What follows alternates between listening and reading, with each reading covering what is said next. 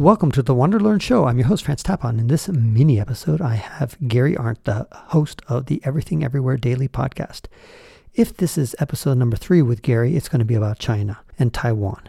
If it's episode number 4, it's about Israel and Gaza. If it's episode number 5, it's about the United States election and his predictions. And if it's episode number 6, the last episode with Gary, it will be about Bitcoin. I'm making these short episodes so that I can focus on my book. Remember to go to patreon.com/ftapon to get the latest chapter that I'm working on. And now, Gary Arndt. What do you think China's doing when they're looking at how the Ukraine war went? And they're still kind of eyeing Taiwan? What's their calculus? Do you think that they're going to go for it in this decade? No, they will not. And the reason is that's an amphibious landing. And it's almost the opposite of what the Allies did in D-Day. In D-Day, you knew where they were coming from, England, southern England, in fact. But you didn't know where they were going to land. They had an entire continent where they could land. In the case of Taiwan, it's the opposite. They have an entire continent trying to attack a small island.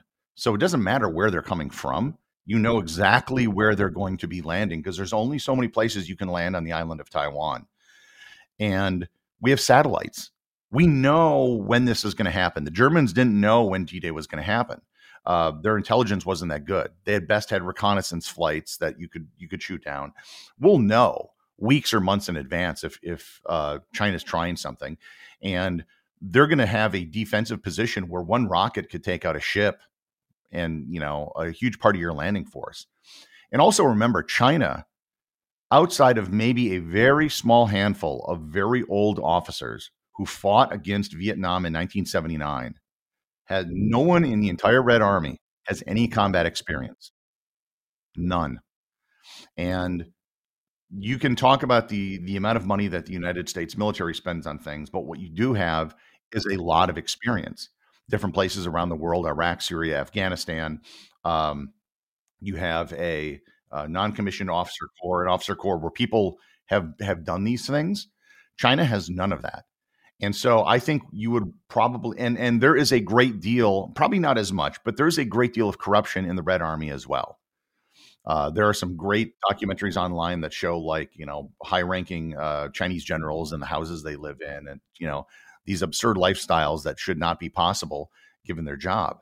So I think that they would have a very difficult time. The only reason something like this could happen is that Xi Jinping is just so isolated from reality that no one's telling him the truth. No one wants to be on his bad side, that he somehow thinks that this is a good idea. That is a possibility, but I can in no way see how this would possibly work. Taiwanese have been preparing for this day for decades, and it would be a slaughter, I think, of Chinese troops. It just would not work well. And China has a big navy on paper, but their navy is it's not a blue water navy.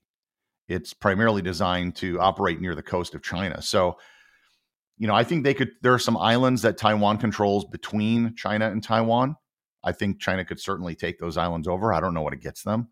But as for taking the main island of Taiwan itself, I don't foresee that happening. That would be extremely difficult to do. And China is highly dependent on the rest of the world for energy and resources. They don't produce very much oil or gas. And most of it comes from the Persian Gulf. That's where they're getting most of it. That would be very easy to blockade. Very easy. There's multiple points where that could be done, whether it's the Strait of Hormuz or the Strait of Malacca.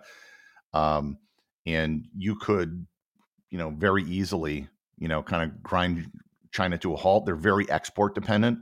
And who are they exporting to? The United States and Western Europe. If we stopped importing their stuff, so it would cause a lot of problems. The whole Taiwan issue is one of face saving. They have to keep spouting the line that, there's one China. And we also forget that's the Taiwanese position too, that there's only one China. It's just that they think it's their China.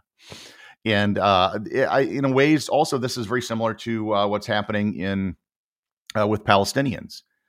For decades, Arab countries have to say, Palestine, get rid of Israel. They don't do anything about it, right? it's something that they can say, and they can rally against Israel, and it gives them something useful domestically. But when a million, or hundreds of thousands of Palestinians are killed in Syria by Assad, nobody says anything. So it's something that is a useful rallying cry. And there's a lot of things out there that people love to rally against. And when those problems are solved, then that thing goes away. So it's kind of like the right. For decades, they were against Roe versus Wade. When the Supreme Court actually overturned Roe versus Wade, they lost one of the biggest things they had to rally their base. And then what happened is you're seeing in several states now where when this has come up on a ballot as a referendum, it has won every time so far. And it's really, hurt them when they lost the one thing that they could rally against. So I think that the Palestinian issue is like that for the Arabs, and the Taiwan issue is like that for China. In the 22nd century, do you think historians will look back and call the 21st century the century of China, or the century of somebody else, or a multipolar world, or still the U.S. century? I should say it depends what happens. We're only in the third decade of this century, and there's a lot that could happen. And I think that the regression that China has made is all due to a single person. It's all due to the fact that they went from being I'm not going to, they weren't a democracy or anything, but they became more open. They had a regular change in leadership. And then Xi Jinping took over, and he started instituting like Xi Jinping thought, like he was trying to be a second Mao or something. And they've gone backwards. Their economy's gone backwards. China is dropping in population rapidly, extremely rapidly. And it doesn't just mean less people, it means an older population as well, which is usually not as dynamic. So no, I don't. It's a century where I think China definitely, this is like the early 19th century was for America. But if we had a dictator that appeared in the 1840s, then it could have stopped a lot of the progress that the United States made. So, I mean, it still remains to be seen. If they get rid of him or he dies and, someone comes in and some reformer replaces him, it could radically change.